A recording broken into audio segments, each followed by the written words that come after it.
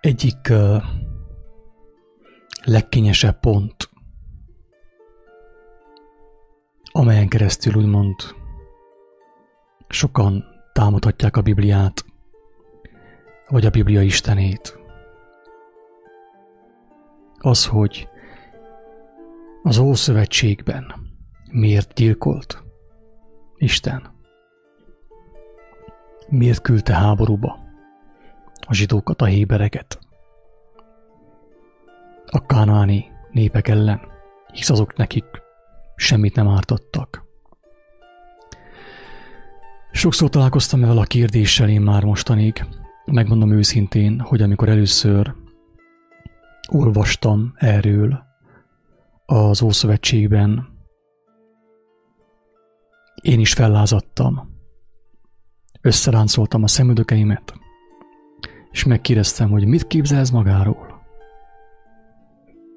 Csak úgy legyilkoltatja azokat az embereket, annak ellenére, hogy semmit nem ártottak a hébereknek. Milyen Isten az, aki ilyen parancsokat osztogat az ő népének?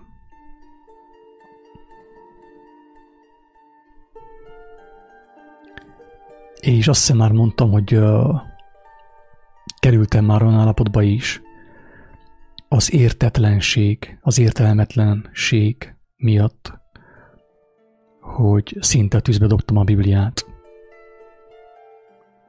És azt is elmondtam, hogy amikor jött a megértés, nagyon megszégyeltem magamat, és őszintén bántam az, hogy elhamarkodottan ítéltem, nem voltam álhatatos az igazság iránti szeretetemben, a megismerési vágyban, és ezért szinte elkövettem azt a hibát, hogy eldobtam magamtól azt a lehetőséget, amely által mi emberek megmenekülhetünk attól, ami jön, ami már most ráfolyik a világra.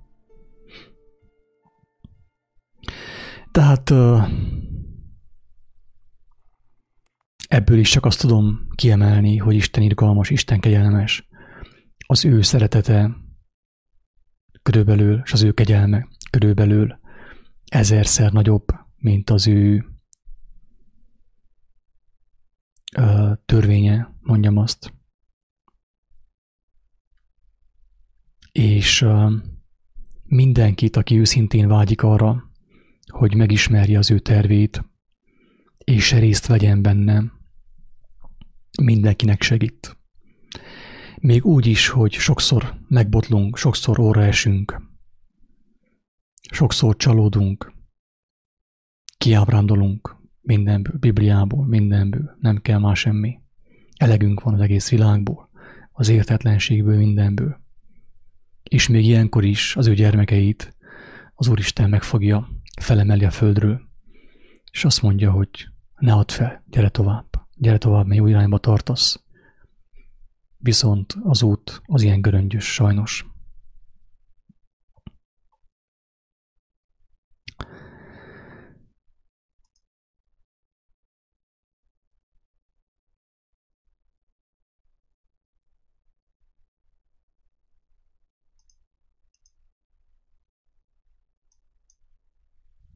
Ilyen az irgalmas Isten.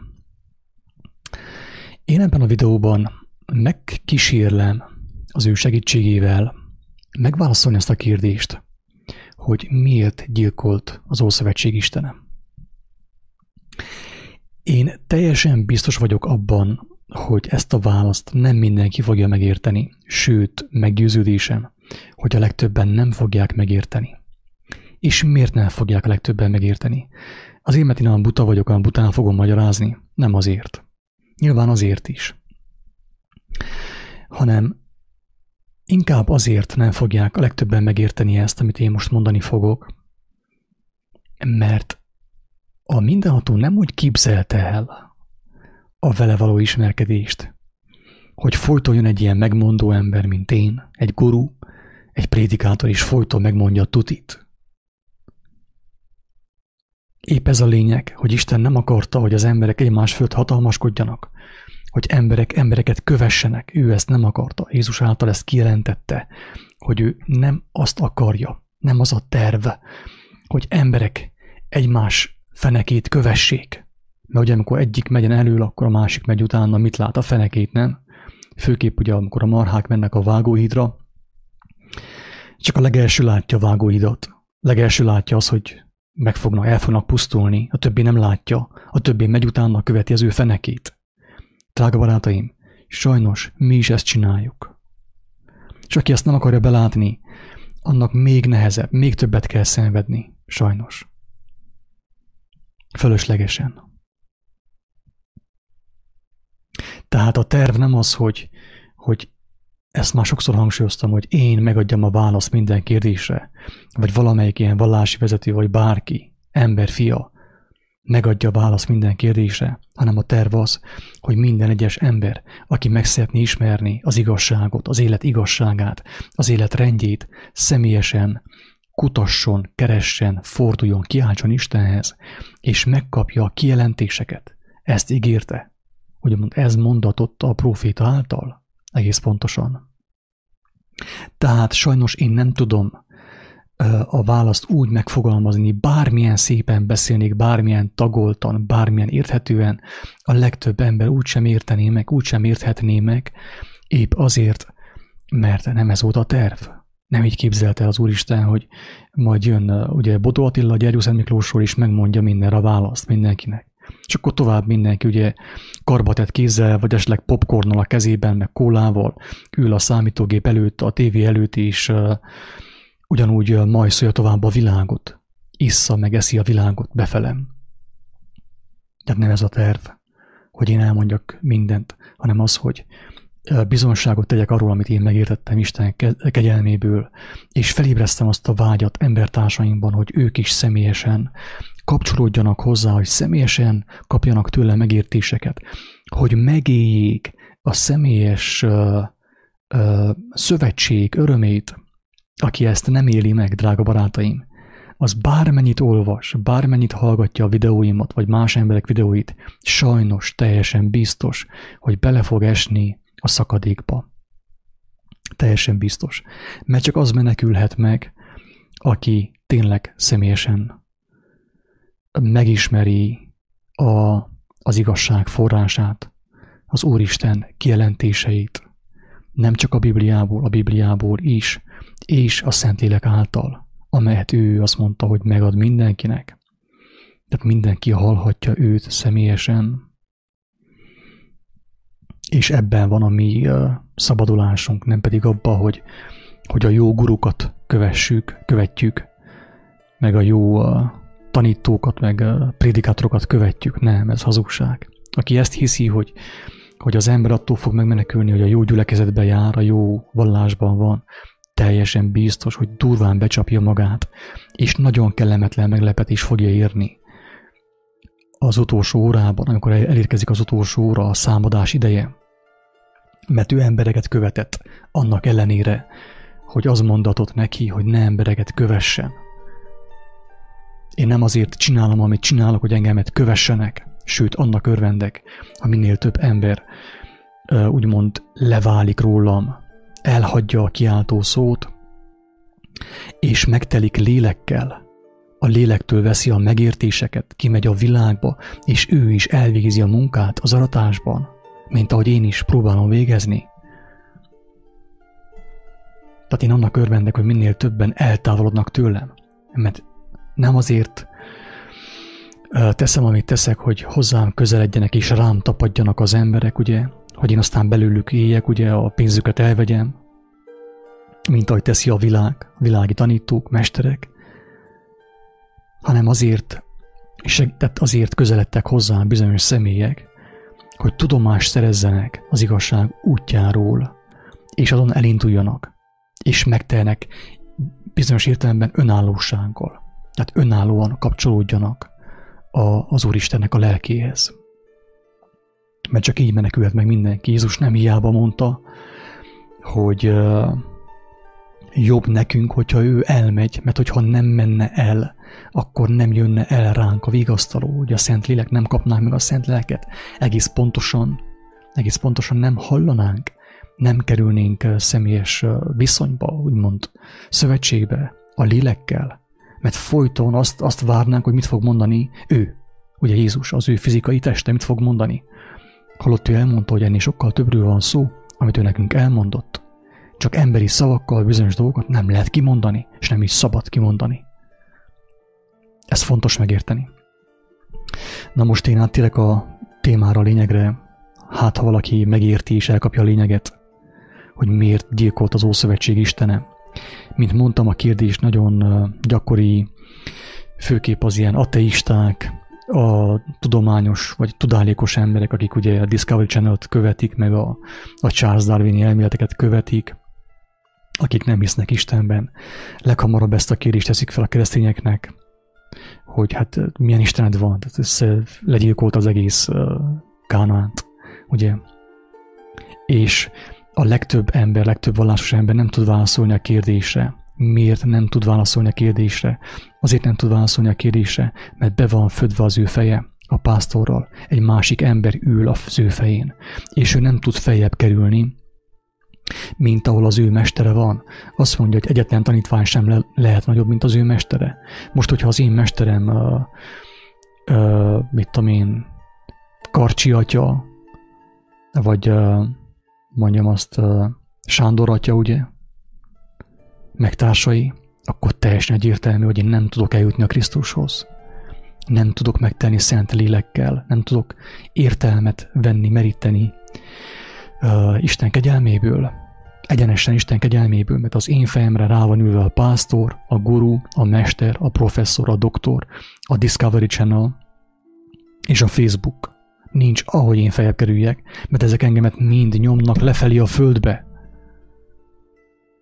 Ezek mind nyomnak engemet be a földbe. Én feljebb nem tudok kerülni, mint az a személy, aki befödte az én fejemet az ő tekintélyével. És ezért ugye a vallásos emberek, akik benne vannak ilyen különböző felekezetekben, elakadnak azon a ponton, ahol a pásztor van. Feljebb nem tudnak menni egyszerűen. Nincs, ahogy menjenek. Miért? A lelki terror, a megfélemlítés, a pszichológia, vagy a sátáni pszichológia, amivel az embert megfélemlítik, hogy nehogy merjék gondolkozni. Kérdést tettél fel nekem? Hát akkor te szentlélek káromló vagy. Így van-e? Ez szokott történni. Isten bocsássa meg, könyörüljön rajtuk mindannyiunkon. Óriási bajban vannak, és vagyunk nagyon sokan sajnos.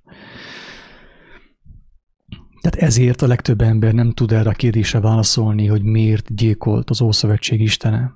Mert nincs értelme, nem kapott ő értelmet Istentől, a lélektől, szent lélektől. És tényleg a legegyszerűbb laikus ember megfogja a legtöbb keresztényt el a kérdésre, nem tud válaszolni erre.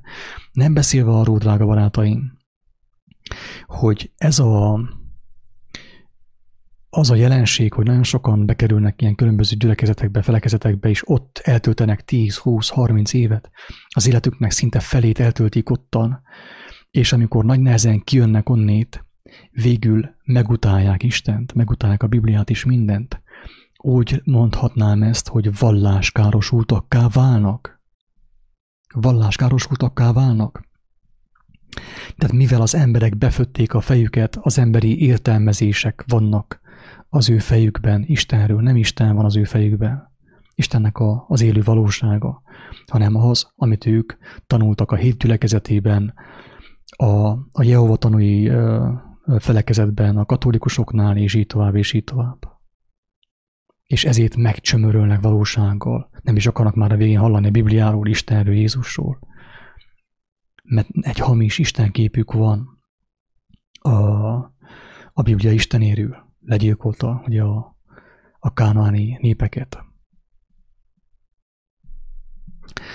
Az alcím az, mint látjátok, hogy a babonától az értelemig. És külön választottam ezt a szót, hogy legyen még beszédesebb, hogy valaki ha meglátná a lényeget, hogy a babonától a beérett elemig, ugye, amikor az embernek beérik a feje lágya, amikor az ember személyesen szövetségre lép a Szent Lélekkel,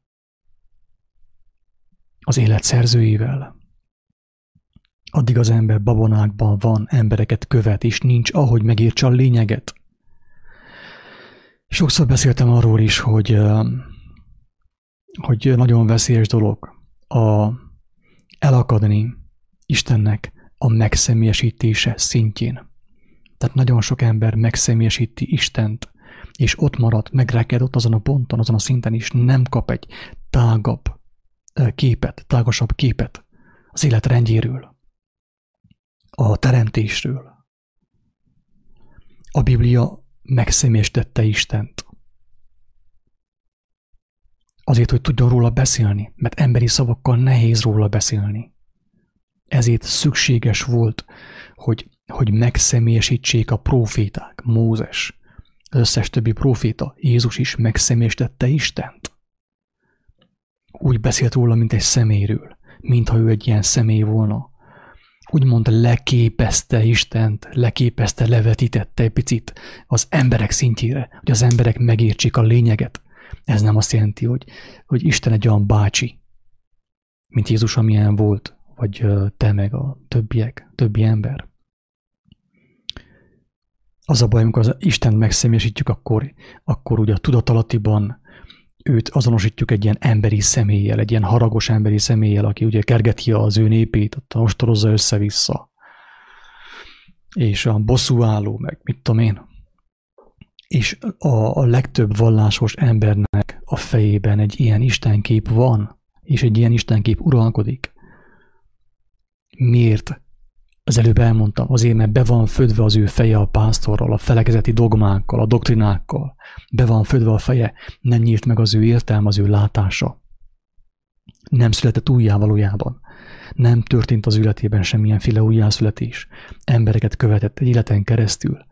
És ezért most ugye miután kilépett a szektából, a vallásból, meg van sértődve, fel van pörcelkedve, haragszik Istenre, hogy legyilkolta az ártatlan embereket. Ugye? Nagyon sokan ezzel jönnek. Most akkor elmondom azt, amit Isten kegyelméből, tehát az élet szerzőjének a kegyelméből, a kegyelemből merítettem, mondjam azt. Ami amúgy is nyilvánvaló, ott van az órunk előtt, mert Isten mindenható, mindenütt jelenlévő, ő nem rejti el, úgymond. Én is meg kell személyesítsem ahhoz, hogy tudjak róla beszélni. Ez van. Nem tudok másképp róla beszélni. Tényleg. Tehát be kéne fogjam a számot, és telepatikusan kommunikáljak valamit, hogy a lényeget mondjam el, de azt senki nem értené meg, ugye? Jézus azért beszélt emberi szavakkal, hogy a buta emberek, akik csak az emberi szóból értenek, megértsék a lényeget. De ő elmondta, hogy ő nem lehet azt kimondani az igazságot, nehogy valaki azt higgye, hogy én vagy valaki más elmondja neki az igazságot, el tudja mondani neki az igazságot, nincs ilyen, nem létezik, lehetetlen. Tehát lehetetlen bárkinek elmondani az igazságot emberi szavakkal.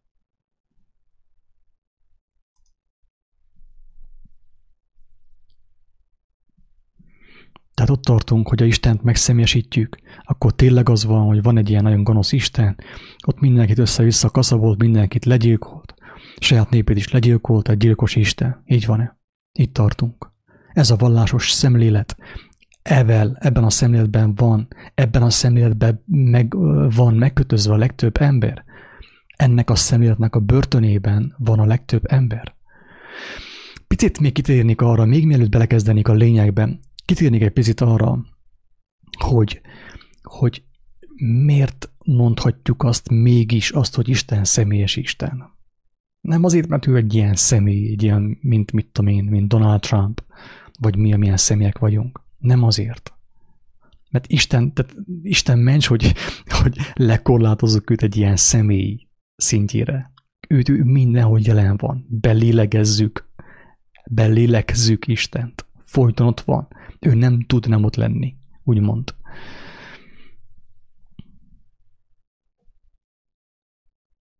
De miért van az, hogy mégis ő személyes? És most kérem, aki ezt hallgatja, jól figyeljen, jól nyissa ki a füleit, és a szívét, ha megérti a lényeget. Isten azért személyes, mégis, Annak ellenére, hogy nem személyes. Valójában nem személyes, nem egy emberi személy. Azért személyes, mert neked, Pista bácsinak, Joli néninek, meg a Attiláknak, meg a Johnnynak, meg a társainak személyre szabottan kínálja a megértést, az igazságot, személyre szabottan. Érthető, amit mondok? Tehát azon a ponton szólítja meg az embert, ahol van ő. Azon a ponton, abban az állapotban, azon a helyen. És ezért személyesnek tűnik, ugye? Mivel, hogy ő mindenható, mindenütt jelen van, az ember mindenhol, ahol ő van, megtalálhatja őt az ő belső szobájában, a piactéren, bárhol érzékelheti az ő jelenlétét, ezért személyesnek tűnik számunkra. És igen, egy személyes kapcsolatról van szó konkrétan, mert te nem abban a formában fogod kapni a megértéseket, amilyen formában én kapom a megértéseket. Érthető? Hozzád nem abban a formában, nem azokkal a szavakkal jönnek a megértések, a látások, mint hozzám. Hozzád nem azokban a képekben jönnek az álmok, a látások, a látomások, mint hozzám. Na ezért személyes. Mert ő megteheti. Az megteheti. Hát ő azt mondta, hogy az vagyok, ami vagyok. Megteheti. Téged is körülvesz, engem is körülvesz. Hozzád a te nyelveden szól, hozzám az én nyelvemen szól, mert ő megteheti. Én nem tudom megtenni azt, hogy én felmegyek az ő szintjére, hogy meghallgassam őt. Nem tudok én felliftezni hozzá. Érthető? Nem tudok én lifttel felmenni hozzá, hogy az ő nyelvét én megértsem, de ő, mivel mindenható, le tud jönni hozzám, hogy az én nyelvemben szóljon hozzám. Ez a lényeg. Ezt, aki nem érti, nagyon kívánom, hogy értse meg, imádkozzon, fohászkodjon, alázza meg magát, olvassa az evangéliumot, és meg fogja érteni.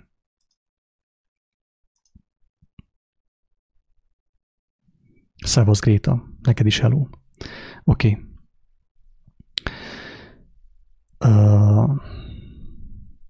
Ezért történt az, hogy Jézus, Isten egyszülött fia, ugye, lejött hozzánk. Ő nem horgászbottal húzott fel minket a felhők fölé, hanem ő lejött hozzánk. Lejött a porba, a mi szintünkre. Bement a bűn testébe, holott neki ott nem volt semmi keresni valója. Minek neki ez a fizikai test? Aki a teljes dicsőségben benne van. Nem kell neki fizikai test, nem kell neki gravitáció, meg fokhagyma, meg izomláz, meg ilyenek. Nincs neki szüksége ilyenre. Aki benne van a teljes dicsőségben, annak nincs szüksége ilyenre. De viszont ő lejött a tökéletességből, testé lett, az ige testé lett. Azért, hogy hozzánk, testiekhez, testi módon szóljon. Az ige testé lett. Jézus belejött a bűn testébe. Ő bele született az elbukott embernek a testébe, hogy az elbukott emberekhez szóljon, az elbukott emberi nyelven. Ezt nagyon fontos megérteni, és így válik személyessé Isten mindenki számára, mert ő mindenható lélek, mindenütt jelen van, és képes arra, hogy mindenkit a maga szintjén inspiráljon, ihlessen, és hívogasson. Ettől személyes. Nem attól, mert ő egy bácsi, nagy szakálla van, és folyton össze van ráncolva a szemöldöke, és mi akar büntetni mindenkit. Ez a babona, a vallásos babona, aki ebből nem szabadul meg, nem tud kijönni ezekből a vallásos megkötözöttségekből, nem tud kijönni a felekezetekből, a vallásokból, és nem tud teljes lényével Istenhez fordulni, nem fogja megérteni a lényeget. Nincs ahogy megértse a lényeget, mert be van födve a feje Németh Sándorral, be van födve a feje a különböző vezetőkkel, professzorokkal, doktorokkal, televízióval, dokumentumfilmekkel, nincs ahogy megértse a lényeget. Ezért fontos az újjászületés, amiről Jézus beszélt, hogy az ember lélek által újjászületik, a lélek hangján ért. hallja a lélek hangját, nem kell neki prédikáljon senki. Mert ő kapcsolódott, mint ahogy Jézus Istenben volt, és Isten ő benne volt, az a személy is belekerült Istenbe, és Isten belekerült. Persze ezt most félre lehet értelmezni, lehet kötekedni ezzel, akinek füle van, hallja. Csak ezt tudom mondani. Ő azt mondta, ahogy az Atya én bennem, és én az Atyában, úgy én, ti bennetek, ti én bennem, tehát ti is az Atyában, ahogy az Atya ti bennetek. Ez kell megtörténjen ahhoz, hogy az ember ne függjön más emberektől, hogy ne kelljen más embereket kövessen folyton, és hogy megszabaduljon a babonáktól, a vallások sötétségétől. Ez kell megtörténjen. Ez még sajnos mindig a bevezető volt. Tehát 27 percen keresztül kellett tartson a bevezető ahhoz, hogy valahogy megközelítsük a témát oly módon, hogy valaki megértse a lényeget belőle. Szeretném hangsúlyozni, nem akarok én kevékedni, indulattal beszélek ahhoz, hogy valaki, hogy érződjön a súlya az egésznek. Nem akarok én senkit sem lenézni. Én is egy elbukott ember vagyok, nekem is szüksége van Istennek az irgalmára minden percen. Nem akarok én senkivel sem versenyezni, sem kevékedni. Néha megnevezek egy néhány személyt, aki tényleg úgy látom, hogy megkötözi az embereket, de ez sem helyes. Úgyhogy többet Németh Sándort nem fogom emlegetni, sem Villás Bélát. Abba kell hagyjam, mert nem jó ez. Tehát tényleg bánom is valamelyest, hogy megneveztem. De ez van. Tehát a bevezetőnek vége, kezdődik a kibontás, hogy miért gyilkolt az ószövetség istene. Ott tartunk ugye, hogy Isten nem egy személy, nem egy bácsi. Ő a mindenható, a magyar nyelv szépen kimondja, örökkévaló, nem tud megszűnni, mindig volt, mindig is lesz, örökkévaló, mindenható, mindenütt jelenlévő. Ő a törvény. Ő a törvény.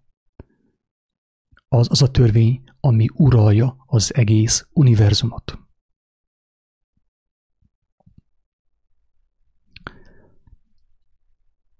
Átfogja és uralja az egész univerzumot. Próbálja az egyensúlyt fenntartani. Mi a törvény? Jézus elmondta, vagyis Mózes mondta, de Jézus azt mondta, hogy nincs eltörölve a törvény. Ha valaki ezt hirdeti neked, a törvény el van törölve, teljesen biztos úgy be vagy csapva, hogy annál jobban már nem is lehetsz becsapva. A törvény az, drága barátom, hogy szemet szemért, fogad fogért. Ez a törvény, ezt úgy is lehetne nevezni tudományos nyelven, ha szabad így fogalmazzak, hogy az egyensúly törvénye, az egyensúly fennmaradásának, megmaradásának törvénye. Ha valahonnit elvettek valamit, oda azt pótolni kell. Ha valahonnit valamit elvettek, azt pótolni kell. Ez a törvény. Szemet szemért, fogad fogért. Persze a törvényt felülírta, nem törölte el, felülírta a kegyelem. Mert hogyha én valakinek az életét elvettem, tegyük fel, ez a most a legsúlyosabb bűn, ugye? Ha valakinek az életét elvettem, akkor nekem az járt volna a törvény szerint, a mindenható törvény szerint, hogy az én életemet is rögtön kioltsa. Hogy én fizetek az életemmel a másik életéért. Ha a cégnek a számlájáról eltűnik 100 000 euró, annyival mínuszbe kerül a cég, akkor azt, ha valaki nem pótolja, a cég meg kell szűnjön, bebukik. Tehát valaki kell azt pótolja, ez a törvény. Az egyensúly fenn kell maradjon. És ez a törvény mozgatta nem csak a hébereket, a zsidókat, drága barátom, a világ minden népét, az összes embert a világon, még úgy is, hogy nem ismerték azt, nem tudtak róla. Az, hogy a héberek ezt leírták, papírra vetették, hogy az embernek legyen fogalma róla, az egy dolog. Nem mindenki írta le. Viszont voltak, akik nem írták le, és mégis betartották, élték azt. Az irgalmas szamaritánus, a társai, a római százados. Voltak olyan emberek, akik nem ismerték a törvényt, csak a szívük mélyén, a lelkiismeretükben is élték azt szerint éltek. És az ilyenek hamarabb meglátják Isten országát, mint a héberek, a keresztények és az összes többi vallásos ember. Nagyon sok pogány hamarabb meg fogja látni Isten országát, sőt, meg fogja látni Isten országát, míg nagyon sok vallásos ember, nagyon sok keresztény közelébe se fog kerülni. Nagyon sok zsidó közelébe se fog kerülni, épp ezért. Tehát a törvény az mindig is létezett, mindig is irányította a világot, uralta a világot a törvény. Ezért mi történt, amikor nem csak Izraelben, hanem a világ minden pontján, amikor egy nép elhatalmasodott, úgymond, megnőtt, erőssé vált, és utána elbizakodott, túlságosan kezdett bízni magában, önmagában, ugye ez az önmegváltás, elnézést, tényleg, önmagában, már frászol van ettől a szótól, hogy önmagában, amikor az ember maga meg akarja váltani magát, saját magát, holott egy influenzával nincs, amit kezdjen, annyira gyenge, de ő meg akarja váltani saját magát. Bele sem merek gondolni, hogy mi lesz az emberekkel, az emberek többségével, akik bevették ezt a propagandát, ezt a hazugságot, az ezotériából, a buddhizmusból, és társaiból.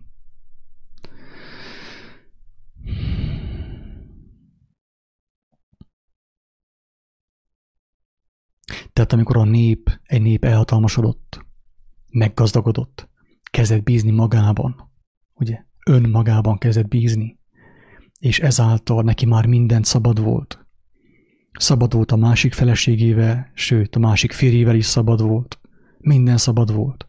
Állatokkal, malacokkal, minden. Végig már belementek a bálványimádásba, a babonákba, a szobrokat imádták, a napot imádták, mint a magyarok, és a holdat imádták, mint a magyarok, és a többiek, és a madarakot imádták, mint a magyarok, ugye, és a többiek, a turulmadár, meg ilyen sas, meg olyan sas. Ez történt, amikor az emberek elbízták magukat, amikor elhatalmasodtak, megnőttek, megnövekedtek erőben, meg minden. Tehát egyre inkább belekerültek a babonákba, a jellemtelenségbe, az istentelenségbe, a rendtelenségbe.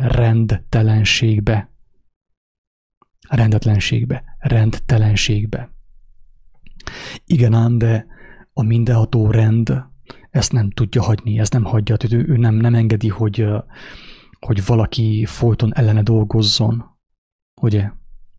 És ezért azok a népek mindenhol, azok a népek, amelyek eltávolodtak az élet rendjétől, Istennek a rend életétől, a törvénytől, akik eltávolodtak, azok elpusztítattak.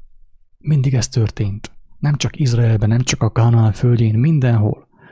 Magyarok is felfúvalkodtak, elbízták magukat, ugye? Ez történt. Szerettek mulatozni, urizálni, meg minden.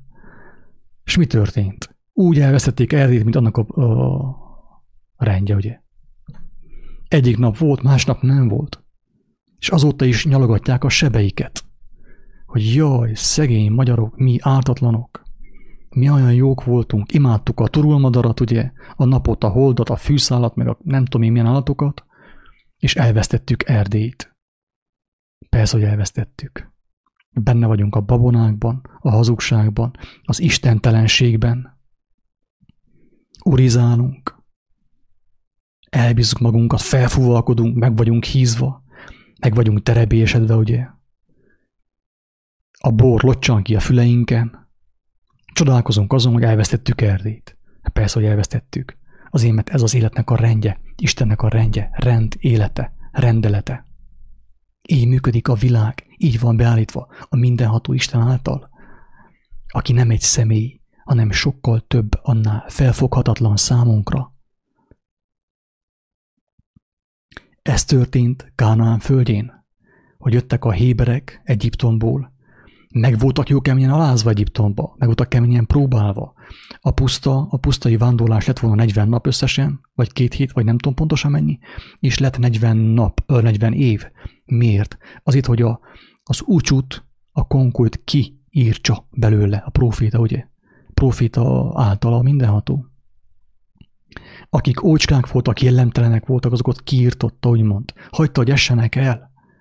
És akik megértették az életnek a rendjét, az élet törvényeit, na azok mentek be Kánaán földjére, óriási erővel és hatalommal. Mert meg voltak igazulva. Megtanulták azt, hogy mi az, hogy alázat. Megtanulták azt, hogy mi az, hogy gondviselő. Megtanulták azt, hogy mi az, hogy nem magunkban bízunk. A kardjainkban, a lovainkban, hanem megtanultak ők Istenben bízni, az élet rendjében. És azokat a népeket, azokat a törzseket, akik Kánaán földjén voltak, kiirtották, nem az egészet. Azokat írtották ki, amelyeknek lejárt a kegyelmi idejük. Ez is benne van a Bibliában. Hangsúlyozom, ezt úgysem fogja mindenki megérteni. Aki nem tud, akiben nincs akkora igazság, szeretet, hogy kérdéseket tegyen fel alázatban, és vágyja az igazságot, úgysem fogja megérteni. Bárhogy fogalmazom ezt. Nincs, ahogy megértse. Tehát ott tartunk, hogy a zsidók azokat a népeket írtották ki Kánaán földjén, amelyeknek lejárt a kegyelmi idejük. Mit jelent ez? Fontos megérteni. Mert másképp nagyon belemegyünk a babonákba, a vallásos értelmezésekbe, és semmit nem fogunk megérteni, hanem tele leszünk lelki frusztrációval is, elmenjünk a temetőig, tele hazugságokkal, tele babonákkal, és úgy menjünk bele a szakadékba.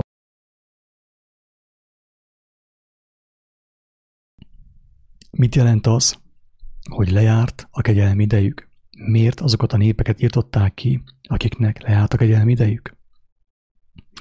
Azért azokat a népeket írtották ki, mert azok voltak azok a népek, amelyek a leginkább el voltak távolodva Istentől, az életnek a rendjétől, Isten rend életétől, Isten rend eletétől. Ők voltak a leginkább eltávolodva.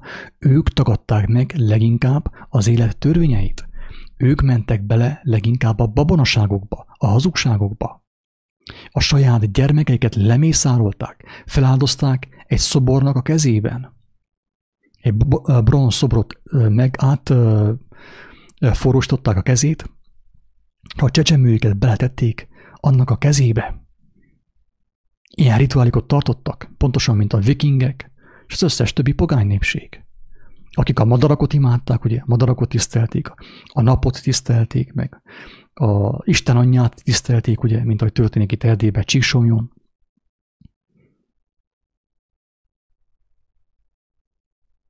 Ilyen népek voltak azok is. Pontosan olyanok, amilyenek mi vagyunk, egyre inkább. A babonákban hittek, a mesékben hittek, nem értették az életnek a rendjét, nem érintették azt. A saját gyermekeiket gyilkolták, közösültek mindenféle állattal, mindenkivel, minden szabad volt. Most már itt is megy a pornó, ki kell mondani. Minden szabad.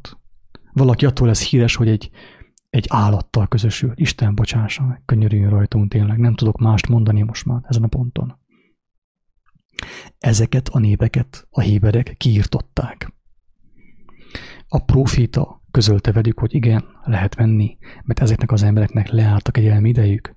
Ők döntöttek, ismételten fel volt kínálva számukra az élet, ők mégis elfordultak, ők mégis a bálványokhoz, a babonákhoz, a varázsláshoz fordultak. Viszont nem szabad elfelejteni azt sem, hogy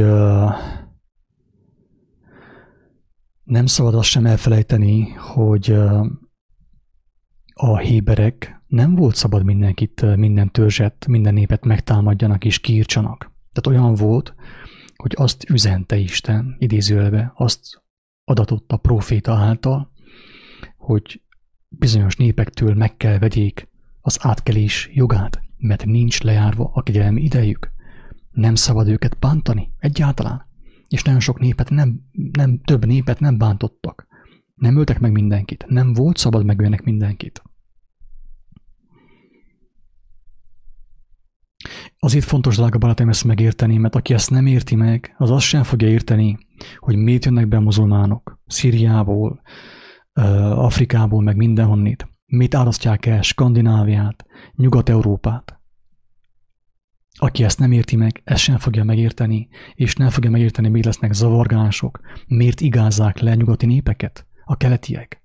Pontosan azért, amit elmondtunk. A nyugati népeknek egyre inkább kezd lejárni a kegyelmi idejük. Egyre inkább belemennek a babonába, a misztériumba, a misztikus vallásokba, az ezotériába, a New Age-be. Lassan már mindent tisztelnek, ugye, kis medálok, ugye, szimbólumok, meg minden.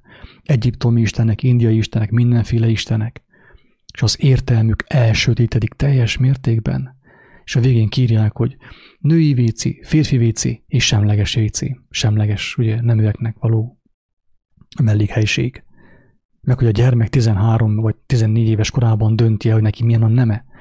Itt tart a nyugat-európai társadalom, és ezt a mindenható rend, a törvény most is megengedi, hogy jön egy másik nép is leigázza őket.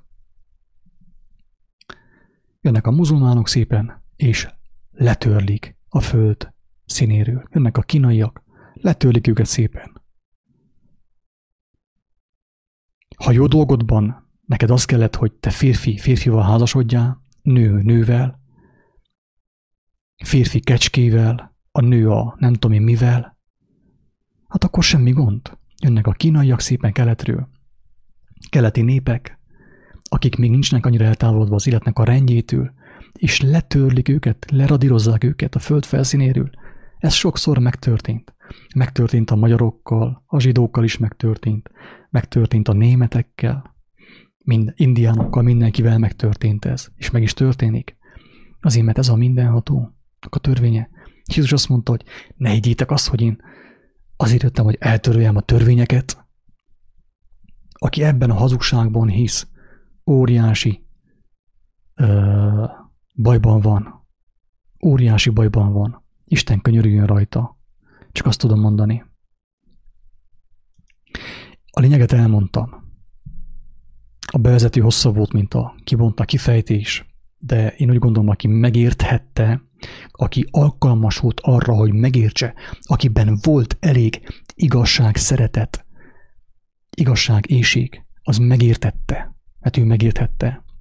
Aki ilyen felszínes módon keresi az igazságot, ilyen szabadidős módon,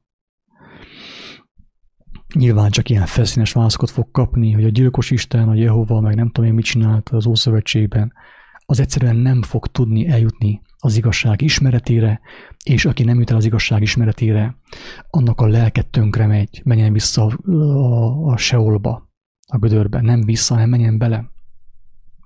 Mert elakadt a babonák szintjén, az érzelmek, az érzelgőség szintjén, és menjen vissza nem vissza, elnézést, menjen le a Seolba. Tehát hangsúlyozom, hogy Istent nem lehet úgy értelmezni, mint egy bácsi, ő a mindenható. Az vagyok, aki vagyok, ami vagyok. Nem tudod te felfogni, nem tudom én sem felfogni. Kapok tőle folyamatosan inspirációt, megértéseket, de nem értem én sem őt teljesen. Ha érteném őt teljesen, akkor az azt jelenteni, hogy én teremtettem őt, nem ő engem. Holott ez fordítva van pontosan. Ő teremtett engemet, tőle kapom én is az inspirációt, hogy a szellemem, hogy a lelkem folyton megújuljon, ne rothadjon el, ne vesszen kárba, ne kárhozzon el. Teljes szívemből kívánom, hogy valaki ezt megértse. Nem tudtam ennél egyszerűbben elmondani, tehát ennél primitívebben nem lehet fogalmazni, úgy érzem, ennél egyszerűbben.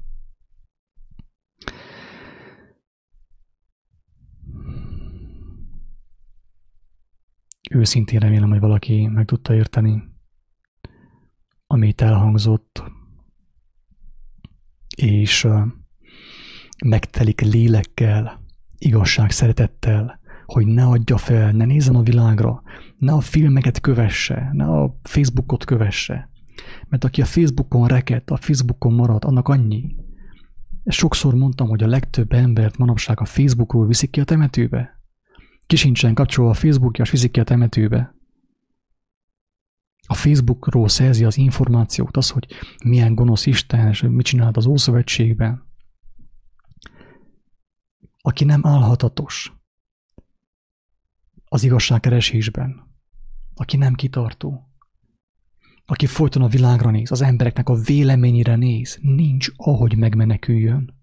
El kell menjen egy reinkarnációs tanfolyamra, hogy töltsék meg a fejét hazugságokkal, hogy majd meghalsz, az újjá fog születni egy madár formájában, meg ilyenek. Akinek nem nyílik meg az értelme a lélektől, a lélek által, az el kell menjen ilyen, tehát hogy a hazugság teljes legyen, és Isten így akarta, hogy az ember vagy balra menjen, vagy jobbra, nincsen középút. Hogyha kell neki a babona, a mese, akkor menjen a mesék után, és a mesékből fogja majd learatni gyümölcsöt. A lelkével, sajnos.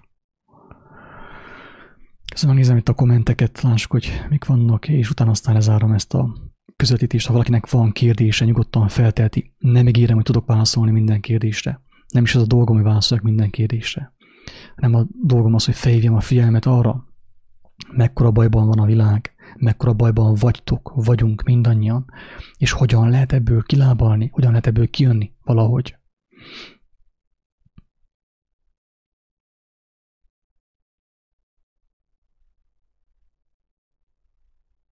Igen, pontosan, hogy mondja Balázs, tehát azért gyilkolt, úgymond az Ószövetség istene, és ma is, tehát ma is gyilkol, de nem gyilkol, tehát ezt nem úgy kell megérteni, gyilkol, hanem az van, hogy az ember elfordul az életnek a törvényeitől. Aki elfordul az élet törvényeitől, annak a neve halál. Tehát aki nem az élet irányába megy, akkor egyértelműen a másik irányba megy a halál felé. Tehát nem Isten gyilkol, hanem egyszerűen ez történik a törvény szerint, a mindenható törvény szerint. Ma is ez történik.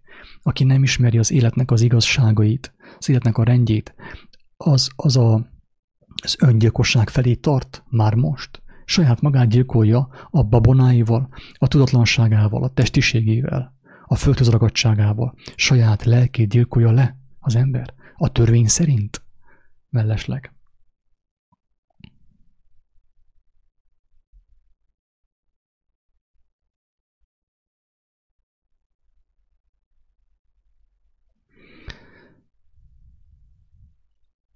Engedelmesség és alázat kell, persze. Alázat nélkül az ember nem kerül abba az állapotba. Nem is alázat itten. Itt elsősorban mindenkinek arra van szükség, hogy újjászülessen. Ezt mondta Jézus. Aki ezt nem érti meg, sajnálom, nem tudom, mit mondjak.